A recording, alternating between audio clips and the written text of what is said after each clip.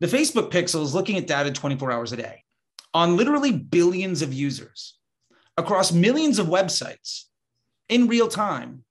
They are going to beat me 100% of the time. My goal is not to micromanage the factory, but to make sure the employees have the best chance for success.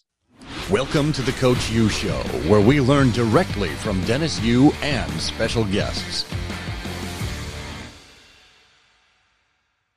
Welcome, ladies and gentlemen. I am so excited. Today, we have someone who is on the inside on Facebook ads, who's one of the top 100 disruptors. He's driven several $100 million in revenue off of Facebook ads.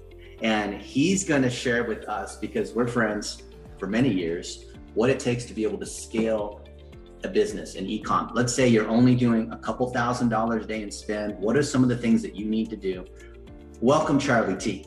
Hey, man, thank you so much for having me, Dennis. I appreciate it. It looks like it's a happy day there in Vegas. Los Angeles is also pretty good here, I gotta say. It's good to see you, man. I like that shirt. It looks good. Yeah, man. I love it. And I love hanging out with my friends who are successful and are happy to demonstrate how they've done it. That's the whole point of the Coach U Show, is experts like you. And I've known you in the space, I want to say, for nearly a decade, which is rare. We see a lot of people come and go. I've had a peek at your masterclass too, to be able to see the training that you've done. And it is so cool. For those of you that don't know Charlie T, he was one of the first to get inside access to lead ads, to things like CBO, to have a 7-figure daily budget on Facebook ads. Man, what the hell is that like? That is, it can be somewhat nerve-wracking, but also really rewarding. You know, when you keep hitting zero that many times, like, it gets a little tense, but it was very, you get to learn quick when you're at that scale. And I'll tell you this, it was a blessing that I don't wish on everybody, because you do need thick skin to get there. Yeah. But when it happens, you just view the world in a totally different way. You get to move mountains and you stop worrying about the pebbles, and you really get to escalate your business. Yeah. But it can be a little nerve-wracking, I'll tell you that much. For those of us that are only spending $1,000 or $2,000 a day, what do you see as the most common mistakes that prevent them from scaling? Yeah, I think for folks that I would call at the $1,000 or $2,000 range, not quite at that $1 million a year run rate, probably the biggest issue that I see is an architectural issue around what they're trying to do with their Facebook ad account. Most often they're making one of 3 mistakes. One, they're trying to accomplish too many business objectives. They haven't picked a lane. They don't have a tripwire offer. They don't have, as Ezra would say, their boomstick, or whatever it happens to be. They haven't maximized the value of their best business asset. And so they're leaving opportunity on the table to chase other ideas. You know, you can do one thing well or 5 things poorly. Another thing that people don't do very well is, I think their testing methodology tends to be way more trial and error, hit or miss, and way less incremental value. And the third thing that I think people really struggle with is they don't build themselves for evergreen delivery. They try to find this short win and this short win and this short win. And ultimately, Facebook's a machine learning platform. It's designed to build on the back of a lot of data. And every time you try to reset this machine, you start over again. And you end up working way harder than you need to. Honestly, the harder people work tends to have a very inverse relationship to the success of their ad accounts. You have to solve with simplicity. The more complicated you make things, the harder it's going to be, the more time you spend, and the less money you get. So let's talk about point number 2, where you said people are doing trial and error instead of having an architecture. What does that mean? So one of the biggest things that I try to teach people, especially in their testing methodology, is to make sure, one, that you understand from a very core element that Facebook there's no different than anything else. It's a scientific method platform. So you have to understand, what's my hypothesis? What's my expected outcome? On top of that, people don't necessarily have the budget or the awareness to see a test all the way through. If you don't have the budget to understand that test to a completion of statistical significance, it's going to be really difficult for you to be able to take one lesson and apply it to someplace else. Another thing is the organization of your testing. You might have 100% confidence that this test is going to improve your business by 2%. Is that more or less valuable than a 20% confidence on something that could double your business? And being able to organize which one of these swings you want to take. At the end of the day, small incremental gains can be helpful, but a big swing where you win. I had a job once, a client where he didn't want me to win more than once every 90 days because it meant I wasn't taking a big enough swing. And to be fair, he had a 7-figure monthly profit target and 5 million uniques a month. He wasn't cared about the small wins. A small win was a rounding error. And the last thing is documentation. If you don't know what won and what lost and why it didn't win or lose, I have very little confidence you're not going to make the same mistakes over and over again. Right. So how do we structure our campaigns now, given that Facebook's a smart machine learning system, given that it's not one-off offers and it has to be evergreen? So talk about how important is it to have 50 conversions per ad set per week? Sure. Yeah. I mean, when we're talking about the learning phase, for instance, part of what the learning phase is Facebook telling you it has confidence in delivering a consistent result. Now, you might have really great performance on day 2 and 3 of an ad or an ad set or a campaign, and then it drops off on day 4 or 5. I get this question all the time, like Facebook only works for a few days and I have to keep starting over. Right. The problem is you don't really know if you were successful or not because you never got to a place where Facebook said, I can deliver you a consistent result. If you can measure a consistent result and project that outcome, then you can test to improve that outcome. If you can't measure it, then you can't improve it. And so that leading the learning phase is fundamental. And one of the biggest things that I recommend to folks, and I've been teaching this for years on the back of the Bombas case study that we did in 2017, and that's a while ago now, but anyway, Bombas, great company. It was proving the validity of having a broad and a lookalike ad set inside of one campaign. And you set and forget, and you just consistently update the creatives and your ads, but you don't constantly change where you're investing. And that way Facebook gets smarter and smarter. The dollars you spend today inform the decisions made 3 months, 6 months, 2 years from now. And when you set yourself up to basically hire and train employees, which is the way I think about ads and ad sets, I don't want to keep firing somebody every 3 days or every 30 days. I want to keep that person on for 2 years. And when you build around the idea of long-term gain, I've got ads that have been running since I built 2-3 years ago that have spent hundreds of thousands of dollars that are still good. Yeah. And I think that that's fundamental in your architecture, is spending as much money as you can in as few places as possible, and only making changes when your confidence is high of that change being a net positive for your outcome. Right. So tell us, what is the ideal campaign structure? In my opinion, when it comes to, for instance, conversion campaigns or lead gen or whatever, an ideal campaign structure to me is I work off what I call control ads and control audiences. Proven winning elements that are projectable, stable, and reliable. So I might have a control campaign that has a broad audience, age, gender, location. So I'm not paying any premium for that inventory. I'm solving the problem on a quantitative solution. The broadest audience possible. I'm getting the lowest CPM with the most infinitely scalable inventory. Then I'll solve qualitatively. So I'll have a lookalike audience built around 1 or 2 business objectives. Maybe it's all my previous buyers, and then, some purchase objective for that specific product, or whatever is the value to me. If you can make what we call a stacked lookalike of 2 or 3 business objectives, that'll make a nice little Venn diagram, and Facebook will prioritize the overlap as a priority for your delivery. But then you only have 2 or 3 places to spend. One that is super cheap, where you're playing a volume game. Another one that is slightly more expensive at your base rate of your inventory, but is qualitatively better. And then you have the option of letting the machine choose, do I want to reach a whole lot of people at a low conversion rate, but a much higher volume? Or do I want to have a much higher conversion rate, but much lower volume? And honestly, I've spent millions with something that doesn't look too much more advanced than that. What I'll often do is set those 2 pieces, and then maybe I'll test like an interest group or another, like a 5% or 10% lookalike. And what happens is that thing that plays in the middle doesn't get any spend. because I basically solved both ends of the bell curve.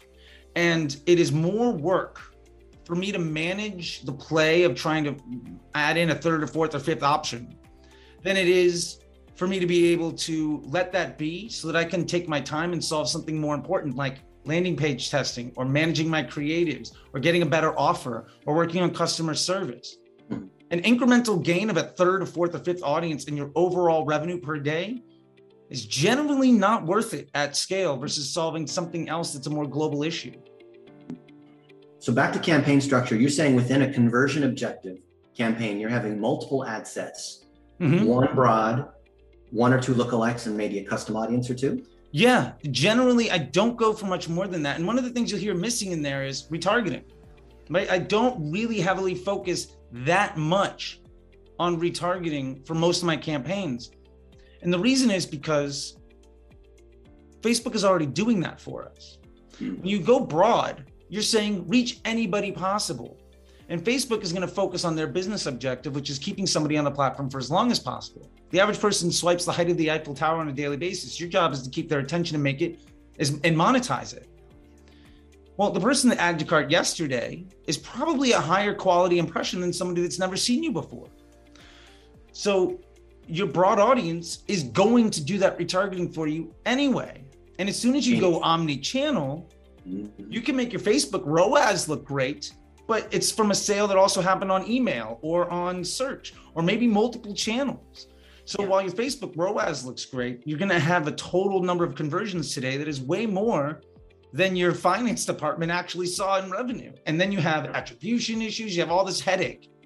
And I'd much rather avoid the headache and solve bigger problems. I don't need Facebook to look good for my business to look good. And I can scale a business on a negative, on a less than one Facebook ROAS because my model allows me those other advantages. Are you willing to scale on, let's say it's your business or a client's business, on less than a one ROAS if you know that there's unattributed sales that are flowing into other channels or there's a higher LTV? Totally. And how do you account for things like iOS 14? But what have you noticed in terms of maybe less sales or attribution or changes in the algo? Yeah. So first off, 100% willing to. If you're breaking even on Facebook, you're not spending enough. That's an opinion of mine because there's at least one sale that's not there.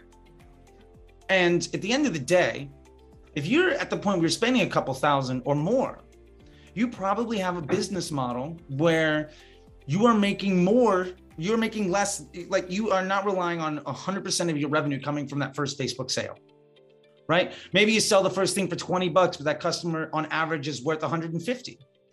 Like I scaled a brand where we were starting out at 8,000 a day at a 2.5. We got to 30,000 a day by running at a 0.8 because we focused on the LTV as our customer acquisition cost target. All we had to do is break even on that. And we were scaling to the moon. Also, with your question about iOS 14, we know that there's more and more data that's not appearing in the UI dashboard. However, that doesn't mean that those sales aren't happening. It also doesn't mean that the Facebook isn't seeing those conversion events. And a big way of pointing to this is look at the total amount of events that occur in the events manager versus what's shown inside of your dashboard. You might see 12 sales today in your dashboard, but 72 in your events manager. It just means it's not able to attribute it, but that pixel is firing over and over again.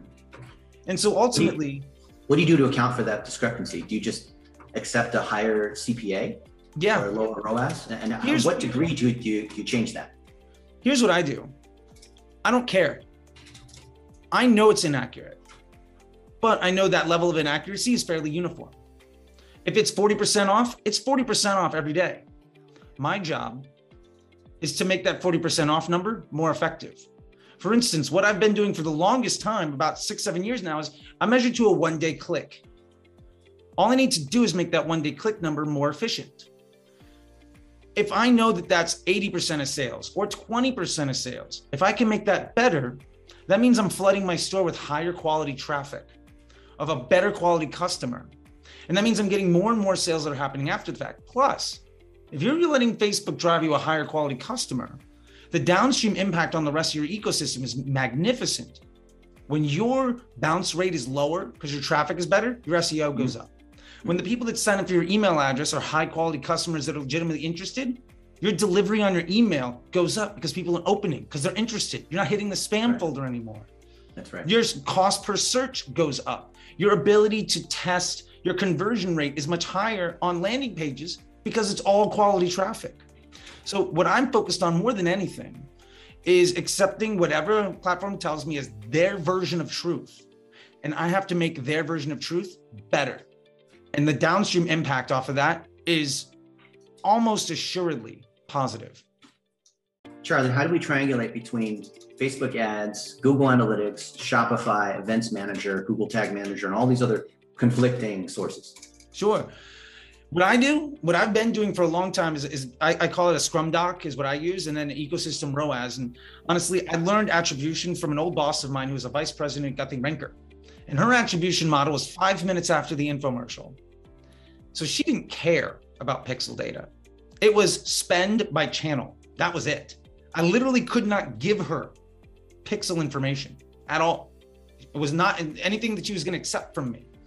So what I ultimately had to do was understand, if I spend more here, does that lift my performance? And so ultimately the way that I enact this at a deeper level is, if I'm willing to accept my attribution model is a one-day click, there's going to be overlap, sure.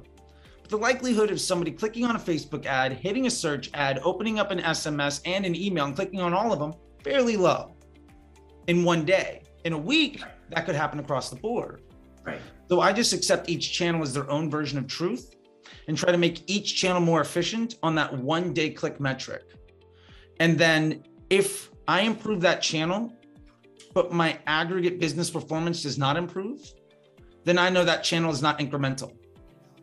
And that is fundamental to the bottom line, is understanding the incrementality and contribution by channel. And there's one business that comes to mind where I saved them $30,000 a day in display because we realized that those marketers were not bringing incremental volume to the business. And that was $1 million a month decision. That's massive. So we talked briefly about remarketing and how most of the conversion optimization, if we choose conversion as the objective, will come through broad and lookalike. Then what do we do with email and web custom audiences? I mean, I love them. And I'll say that for this, what I'm talking about is the core of the architecture, whether that's 95% or 75%. It's generally my most reliable place. That being said, I think every good rule deserves to be nudged every now and again. And a lot of times, especially once you're hitting limitations on your ability to scale, it becomes finding those little incremental places where you're kind of bending the rules a little bit, but you find extra value. And really, maybe that, customer audience lookalike isn't something that helps out in the blend, but when you isolate it on its own, you're able to focus some money to that thing for a specific business objective. And that is where I find the biggest help. Additionally, it's wonderful for exclusions. I think that's a really big piece. If you have a tripwire offer and you don't want somebody to take advantage of it repeatedly, don't let somebody that bought it once see it again. So are you saying then, in general, you don't use remarketing audiences? In general, I don't rely on them. I would say most ad accounts I have, or most of my students, they do have them in isolated positions for very specific business objectives. Right. For instance, I'm a big fan of using dynamic product ads in e-commerce stores for remarketing. I think that's huge. But I value that remarketing against a one-day click metric. And I'm very, very keen on making sure that I'm measuring the incrementality of that remarketing effort. Right. Bottom line is, a lot of people teach remarketing because it improves your ROAS, which is great, platform level. But if I'm not seeing additional revenue in my store, then it doesn't matter. That's true. And I think while I'm saying these things about remarketing, if you prove incrementality to your business, there's no reason to turn off good money. And so these are loose guidelines for 80% of advertisers, 80% of the time. But every business is different. And I'll be the first to say, There is no silver bullet on how you're supposed to do everything. Right. Amen on that. So you've been focusing mostly on conversion as the objective, whether it's a tripwire or a core offer or an add to cart or something like that. What about top and mid funnel objectives? How does that play in? I think top and mid funnel objectives are really interesting. I think it's hard for businesses with a smaller budget. Let me qualify this. If you're in the meat, in the standard bell curve of that $1,000 to $5,000 a day space, probably the majority, if not all your money, should maybe go to conversion objectives. Mm-hmm.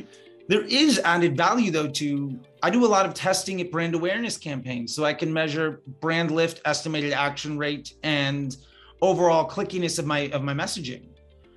Or, there's a great thing of pushing, you talk a lot about, pushing videos at a low budget. And I'm doing that myself. We were just tweeting about it yesterday. I was like, yeah, I'm doing a little bit more than $1 a day, but I absolutely believe in it because there's something about above and beyond just pushing the sale, about getting ubiquity and trust in a marketplace. And something that I learned a long time ago was, now this is a lesson more from a political angle, but basically, the more often people see you, the more people trust what you have to say. And you can be the smartest person in the room, but if you're only talking to 2 people out of 1,000, you're never going to sell 3 products. And I'd much rather open myself up to being visible to everybody than to whittle myself down to just the folks that conversion campaign thinks I can sell to. Because at the end of the day, a conversion campaign is a self-fulfilling prophecy. It's based off the data that I have. If I don't introduce new data sources, I'm eventually going to deplete my ability to truly meet incremental value. And I think that is fundamental. We keep talking about incrementality. That is what it's all about. So for goal-driven conversions, how often do you choose the conversion objective with conversion content versus engagement content or educational content that maybe still has the conversion objective? Or maybe do you stack it where you have like a testimonial and some interesting entertainment piece of content and then it goes to conversion? So how do we mix driving engagement or education with conversion, or do we just go straight for the sale? And what I'm trying to distinguish is content that's about the conversion versus choosing the conversion objective. And do they go together, or do we have engagement content and the conversion objective, or engagement objective and engagement content, or just conversion? No, I love it. And I think from a paid perspective, I tend to focus the vast majority of my media on conversions. I'll also say this, that is not 100%, but I also know that very few situations will hold true that my conversion objective content is the only thing you'll ever see about this product or this service type. For instance, I won't drop too many brand names because that can get a little tacky, but let's just say I was working on a very large athletic wear brand. We didn't need to tell you that sneakers existed. If you were in the market for red trainers, I didn't have to tell you, hey, there's this thing called a shoe. And there's this color red. It's awesome. You might like it. All I needed to do was be there when you were looking to make that purchase. And because of advanced matching, a whole other part of the Power 5, Facebook knows that you've been on 5 of my competitors' sites looking at red trainers, and I just need to be there. So where I find there's the value is if you've maxed out your potential to take advantage of the opportunity in the market as it exists, you need to invest more into finding that incremental attention. However, I think very few advertisers are at a spot where they've capitalized on the available attention that they could sell to right now. And so if you're gonna go that route, I will say this, it has been hard for me to quantify the lift from doing multi-touch stage marketing and everything else over just going for conversions, unless I'm at the $5, $10, $20, $30,000 a day level. Right. Because what about using lead ads to be able to collect emails and remarketing from email to a sale? I love lead ads. I mean, I was on the intro for lead ads for very large international car brands back in the day. And we did a case study about, can you use lead ads? My bright idea at the time was, can we use lead ads to set up test drives for the new car? We ended up getting test drives for $15. I don't know if you know what they pay a car salesman to sell a car. Yeah. But $15 to put somebody in a car, pretty good conversion rate. And now that became a standard thing that happens, a lot of places. I don't get to toot my own horn that often, but I'll take credit for that one. Yeah. I love lead ads and the ability to generate interest and the ability to get people into your ecosystem. And what I'll say is this: if you're much better at email and phone conversation or face-to-face than you aren't making a Facebook ad, lean into your strength. Your conversion might be phone calls. So making a million Facebook ads trying to target and making somebody to buy today could be a complete waste of your money when put me in a room, I'm going to land 1 out of 10 people. All I need to do is get you in enough rooms. Yeah. Talk about what industries you see are really popping right now, or the ones that you're working with. Yeah, I think as far as product verticals, I think that we're really seeing a big boom in SaaS. I think that that's phenomenal. The honest truth is, I feel like more and more businesses are embracing electronic business, and SaaS companies are a bridge for folks to be able to access things. And I think there's a great opportunity there. I've been working with some brands that are doing tremendous numbers in that space. Other verticals, I think the culture of direct to consumer, I've had a big debate with some of my colleagues around this, is that something that is ultimately a mainstay, or is that a fad? And at the end of the day, I think what direct to consumer businesses is the corner store in your neighborhood, but you can pick to live in any neighborhood and get to any corner store and get any product you want. If it's fancy dog food, or this cookie company that sends you milk along with the product, or nice shoes, or whatever the thing is, whatever it is that you nerd out about, I'll bet you there's 10 or 15 people that are producing a product that can give you the feel of going to your friend and buying from them. And that relationship is ultimately, I think, going to be a death nail for the larger consumer footprint and brands. And to be completely honest, I think where we're seeing decline in mall culture is getting completely taken over by the direct consumer culture. And the internet is that, what levels the playing field for everyone. So I think those are some of the two biggest spots that we're seeing a lot of people come into. And now by vertical, I think there's an opportunity for anybody. I live in Los Angeles, and one of the lessons I learned is no matter how unique or special you think you are, there's 10,000 people within 5 miles that are exactly like you. When you run a business, that's phenomenal. Because what does success look like for your business? Do you need 50 sales a day? If you need 50 sales a day, there's enough people probably in your country for you to run a business on for a couple of years before you need to really expand. That's, 15,000 sales, something like that. That's a lot of sales. And that's not completely unreasonable to expect to get 15,000 customers in a country of 200 million people. So you mentioned SaaS. What are some of the strategies that you see are working for SaaS companies? Sure.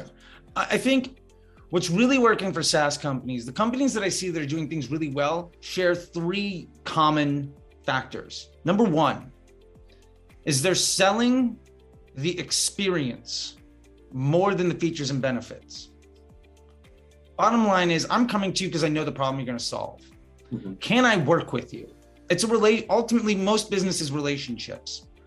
And if you're going to work for the SaaS company, that's basically an employee, but it's software. Can you use it? It might be the best software in the world, but if you can't use it, it doesn't matter. Another thing that I find that they have in common is really well curated onboarding experiences. I worked with one SaaS company, this actually the company that I was talking about before, with the 5 million uniques and the 7-figure monthly target. We tested 30-second onboarding and 10-minute onboarding. And what we found was making somebody sit for 8.5 minutes where they had to engage a little bit. And we basically played them a video, but they felt like numbers were flying around in the background and all sorts of stuff was happening. The conversion rate of somebody that sits 8.5 minutes is so much better than the person that comes in after 30 seconds. And because of that, our SEO ranking shot up. Our SEO sales quadrupled in a space of like 90 days. Because our bounce rate dropped dramatically because our stickiness was fantastic. It's 8 minutes long. You did that through Facebook ads? Yeah, we did that through Facebook ads. Yeah. And then ultimately SEO became almost 90% of our revenue. It became crazy. Like it literally 4x in a space of very short amount of time. What objective did you choose? Conversion. We did a conversion objective with about halfway through, there was a registration slide. And we tried it right up front where you give us your email address, but you can't pay yet. We tried it right in the middle, and we tried it at the very end. And we found was putting it towards the middle of the experience. Somebody's like, okay, I get to engage. Here's my email, whatever. Our conversion rate on that pathway was a little bit less, but it meant we got your email, and our email channel was able to close that loop more effectively, a conversion rate across the whole business.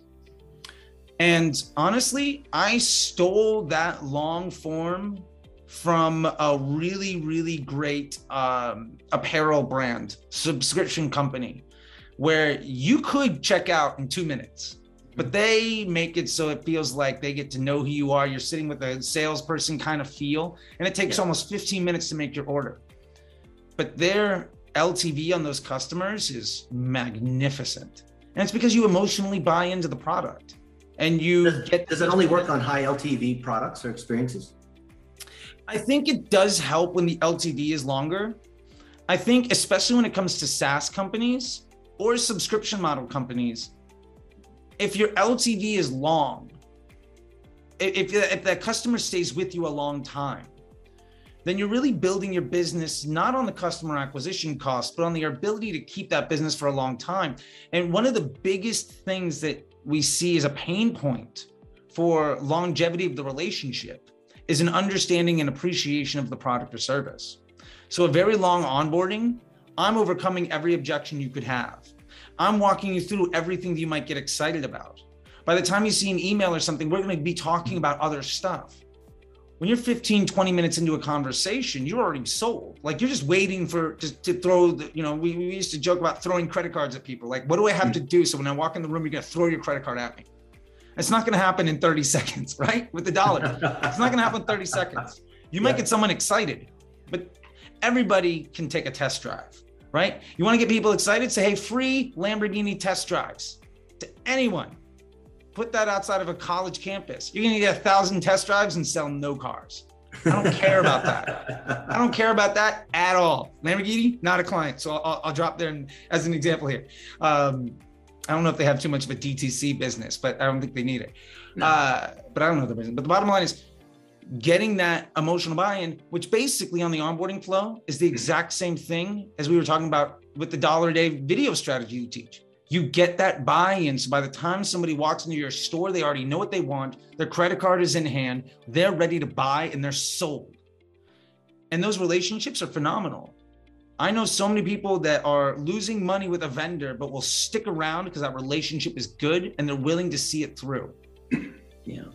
So you mentioned there are 3 things for SaaS businesses: the experience, the onboarding, and what was the third piece? Yeah, the third piece. Yeah, we kind of got sidelined for a second. I'm glad you got the note taken. I like it. I'm a little too ADD. I appreciate your This is great.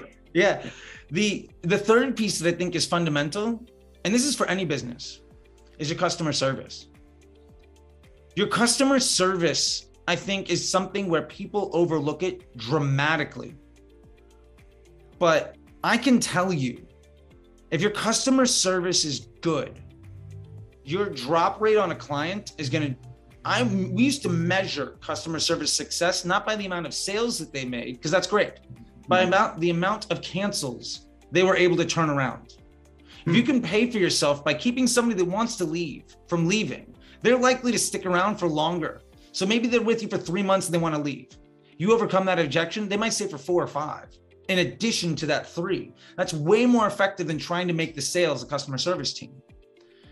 And I can tell you, in me personally, I ordered some direct consumer apparel stuff. I got some underwear from a great brand. I wanted to try it out.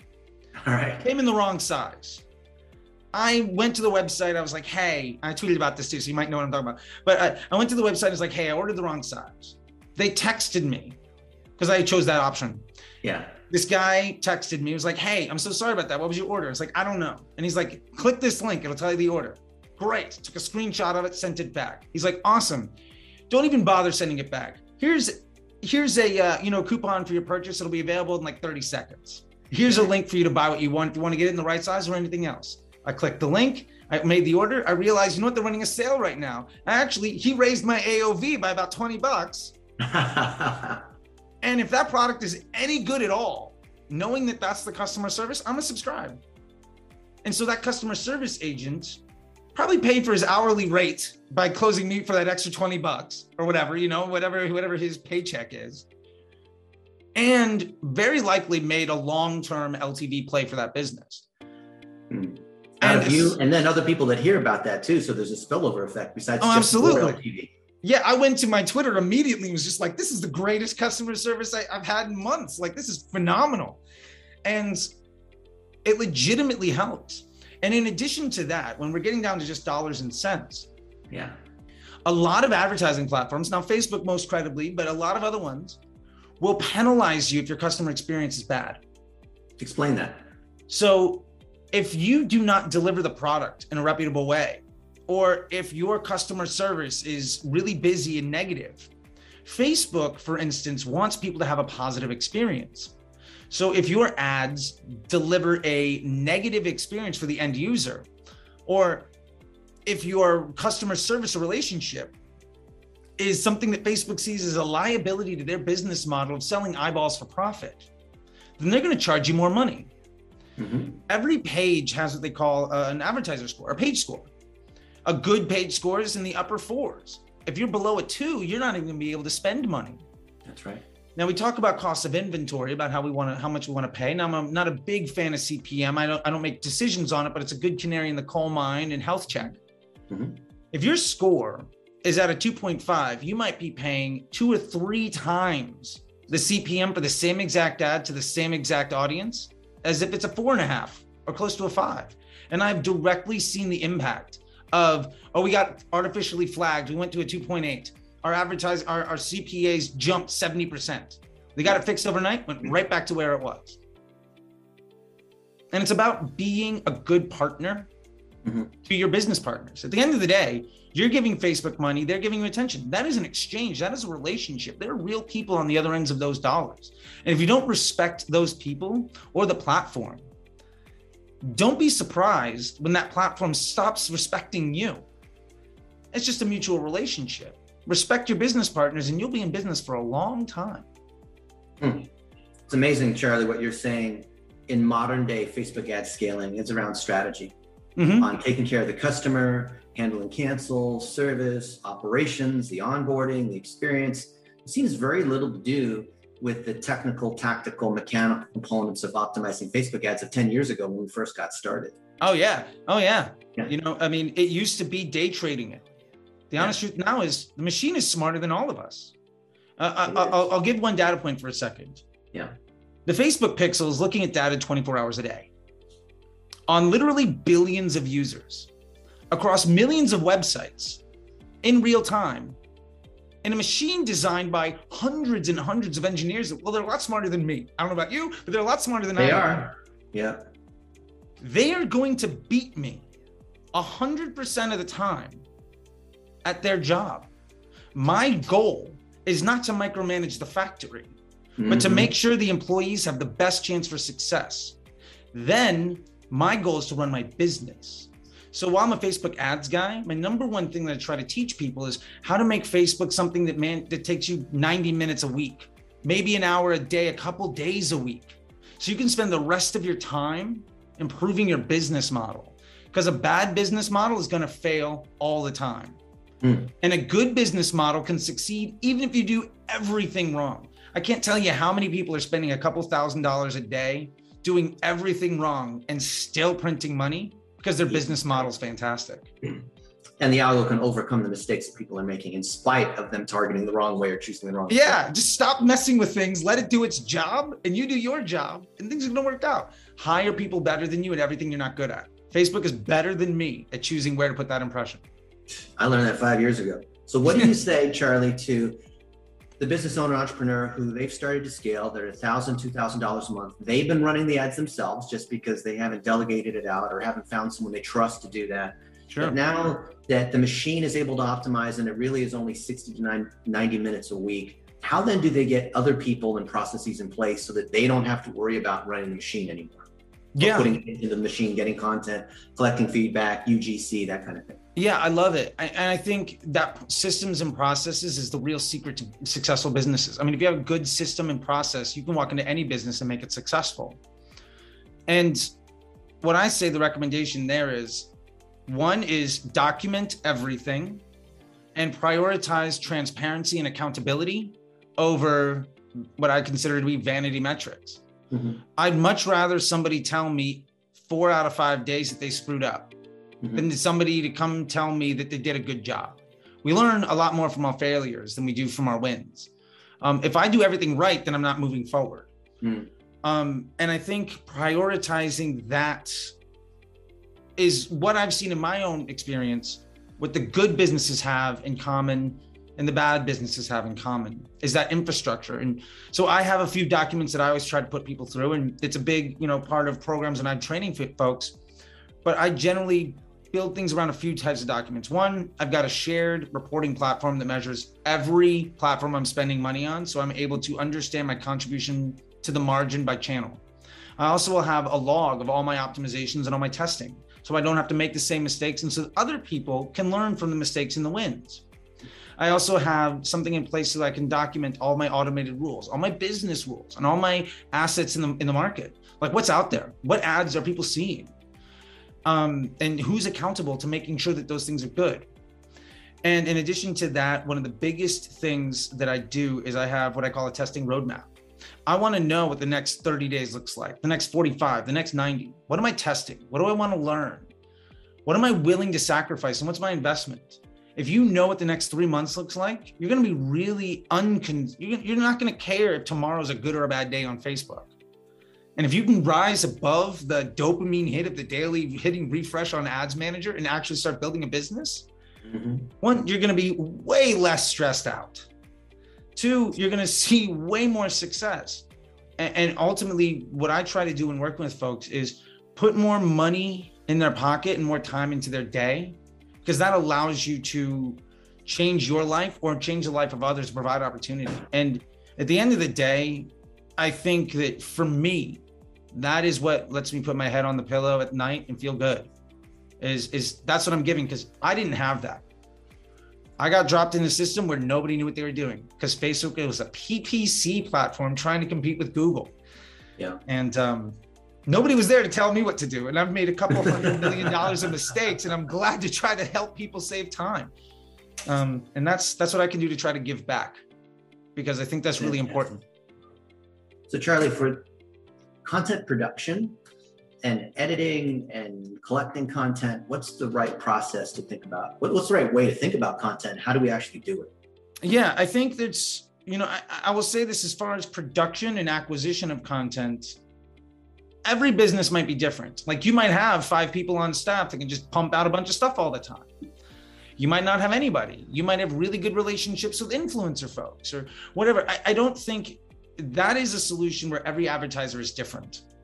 What I will say is I try to organize my creative testing and my organization of how I'm conducting my asset management around what I call concept. I want to know what types of sales pitches are working. I want to know what type of content am I producing. I want to know what are people latching onto. Because here's the thing. If I'm making the same sales pitch over and over again, I can make 20 different types of a sales pitch to sell a minivan. When you come into my car dealership and want to buy a sports car, I got nothing to say to you. That's a sale that I'm going to miss. At some point, there's no incrementality about solving the problem again and again and again. There's a good mix, but you need to have a blend of types of sales pitches and types of content, and you need to be taking risks. I allot a certain percentage of my overall budget that I consider a complete loss, where I test things that I am not supposed to do, whether it's 5% of my budget or 20. Yeah. I want to fail because that's where I've gotten really good, is in finding the thing that was supposed to fail that ended up working out really well. And I can't tell you how many ideas I had, like the test drive for a car with a Facebook ad. When I told that to the CEO of the company, he looked at me like I was from Mars. And I was like, look, all I'm going to do is make your phone ring at your car dealership. You're not even going to have to ring the phone. They're just going to come knocking on your door to try out your new car. Yeah. He's like, whatever, that's crazy.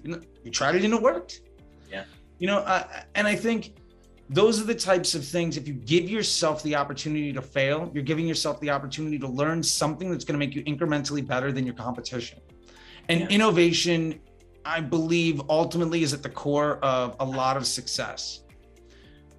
Outside of that, when I'm getting back to concepts, I want to make sure that I'm appealing to several different types of customers in several different types of ways. Maybe you're really great at video content, but for that person that only looks at, that will never watch a video, they're never going to see your ads. For somebody that only looks at still images and wants to click or not, you're never going to talk to them. And for what it's worth, going back to incrementality, I want to appeal to as many good customers as I can. And one customer might be better than another, but I'm not going to turn down good money. Yeah. Facebook's the ultimate amplifier of things that are already working. I love all the techniques that you've been sharing. What have you noticed, Charlie, in terms of average costs over the last year or so? Like average CPM, average CPC, average conversion rates, averages in CPA, things so that I know every industry is different. Sure. But maybe just what have you noticed in terms of increases in each of these stats? And then how can people think about benchmarking? Yeah, I mean, I think that's a really good question. I think ultimately there's a golden rule in that every year is more expensive than the last. When I started running Facebook ads, CPMs were like $1 or $2. Like I was spending $1 million a day and my CPMs were like $4 or $5 because I had a massive budget. Yeah, in 2009, it was 20 cents. That was the average CPM. There you go. Yeah. Yeah. Like those aren't the days anymore. I wish it was like that. I thought $2 was high. Yeah, now it's what, $8? What are you seeing? Yeah, I mean, it could be anything across the board, you know? And I do think every industry is different. I think what I try to look at more importantly than comparing myself to others is really trying to compare myself to my own historic benchmarks and understanding what success looks like for me. If my attention is more expensive, then I want to get better at the usage of that attention. In addition, I really, really try to steer people away from looking at metrics like CPC or CTR on platforms. Because here's why. If you make a good piece of content, say you've got the best new Dennis Yu video and you blast it out there, ultimately, it's an amplification of what works organically. You might get great CPMs and it might get shown to 10 times as many people. Yeah. Then maybe you get more clicks, but that click-through rate might plummet. Doesn't mean the ad is bad. So there's a lot of context to that data that is really, really important. And so ultimately what I look at more than anything is allowable cost per target objective by platform. And if there's less headroom, I got to figure out what I can do to simplify my situation. At the end of the day, I think 90% of the problems that I face are because I was trying to be too smart or I'm solving a problem in a too complex of a way. I always like to make the joke, if you just do the next indicated action and you make things a little bit more complicated, you're gonna have a 42 stage device to flip a pancake. And I love Rube Goldberg's stuff as YouTube videos, but I don't want to run a business that way. Yeah.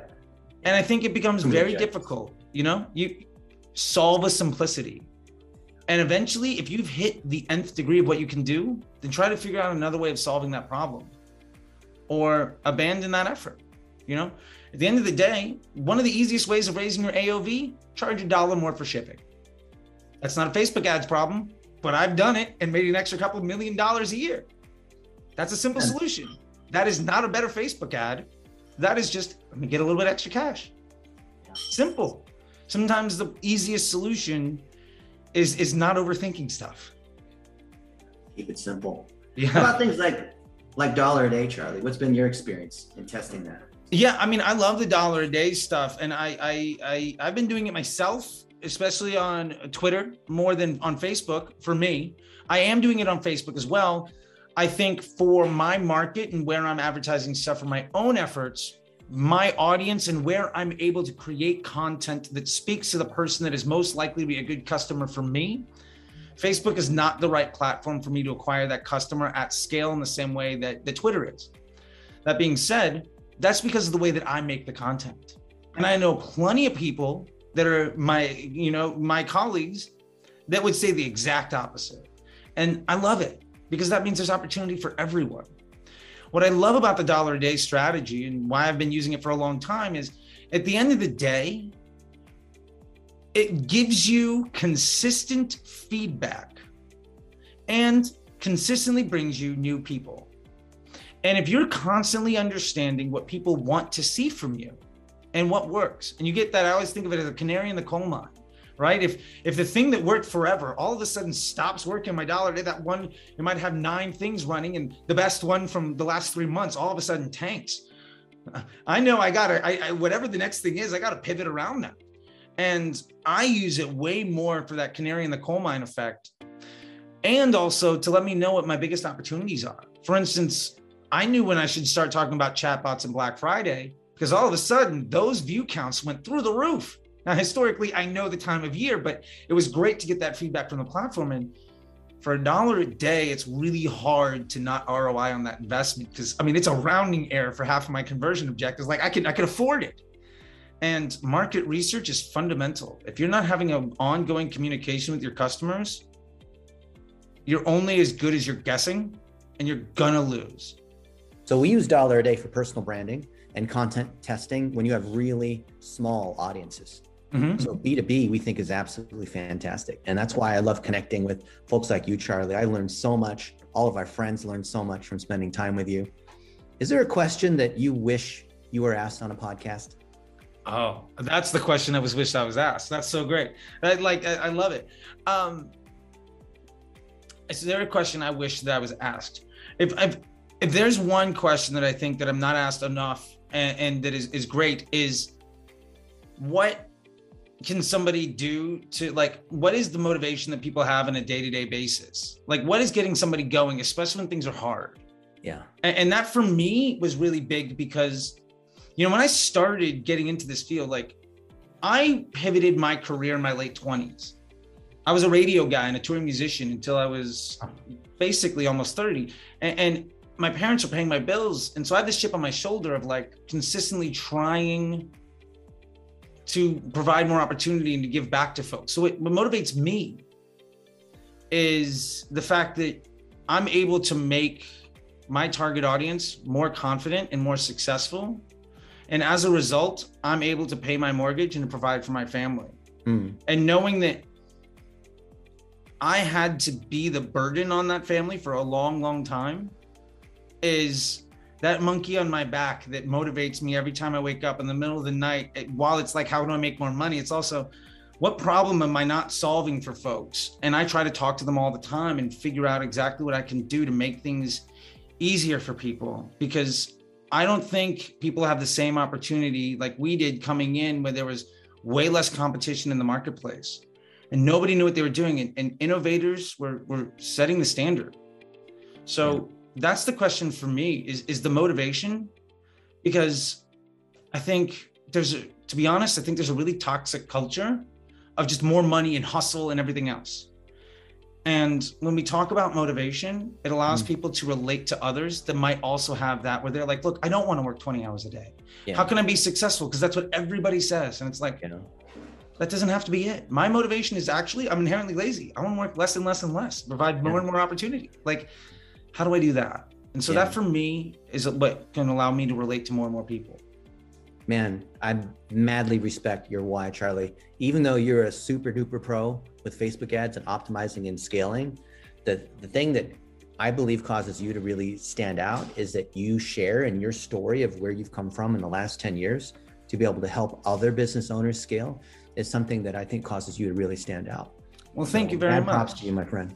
I appreciate that. I think I really appreciate you saying that, man. Everyone has a why. That one's mine. And your new microphone. Right? Great? Look at this wonderful thing. I've been giving you a shout out occasionally on so there's gonna be YouTube videos all week long where I'm giving you a shout out to you and the fine folks at Rode who like to tweet, which is great. Yeah, there you go. You're building relationships. Now that's where you use $1 a day. Yeah, absolutely. Or on LinkedIn or whatever, targeting people that work at Road. All right. So one quick question that I always like to ask people, especially when they're polished and professional like you. Name 10 things that begin with the letter P. Okay, 10 things that begin with the letter P. Let's go food stuff. I love it first. Let's go pizza. Let's go. It shouldn't go on pizza, which is pineapple. That's a hard take, but I'll take it.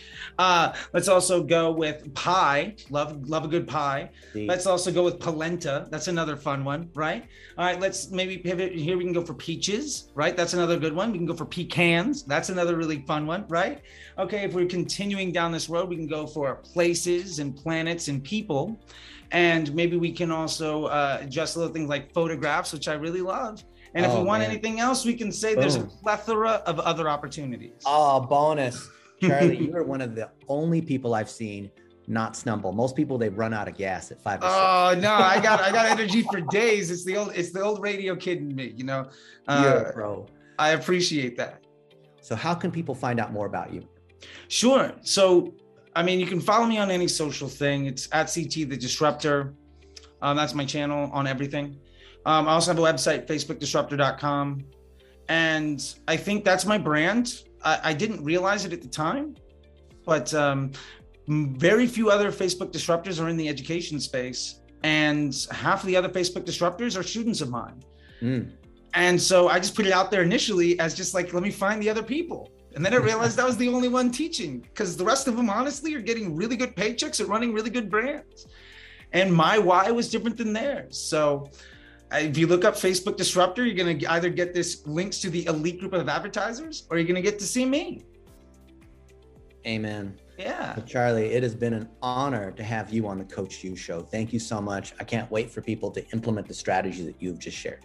Well, thank you so much. It's an honor to do this. You know, I can do anything on my Sunday afternoon, and spending it talking to you seems like a pretty good use of my time, and I've thoroughly enjoyed it. Thank you so much. It is not lost on me that you could have anybody here, and you chose me, and I appreciate that. Well, you've got a lot of amazing things to share, and I can't wait to be one of your top promoters and cheerleaders. I love it. I love it. Thank you.